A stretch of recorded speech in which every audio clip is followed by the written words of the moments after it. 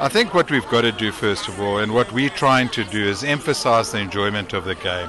Because if you're not enjoying this game, it's not going to become a lifelong journey.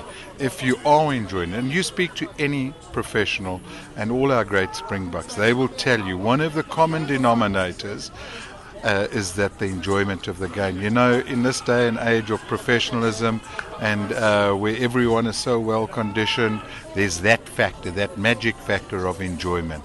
And you enjoy this game, then you can unleash your potential. You don't enjoy it, you're not going to unleash your potential. It's an opportunity where our children are able to showcase their talents. They've come through a system, they've been selected, they've got tremendous potential, but it's now time to show and use that potential. You know, rugby, obviously I'm biased, but rugby is one of those games where, for instance, to try and epitomize that story, rugby is a game where a referee, you might not agree with him, you might not like his decision, but you will still call him sir and you will respect him for that. So it's about respect for oneself, about respect for others, and definitely about the people around the game. And you do that, that's also part of your journey, because there's something inside you that then will be able to come out and make you a proper good rugby player.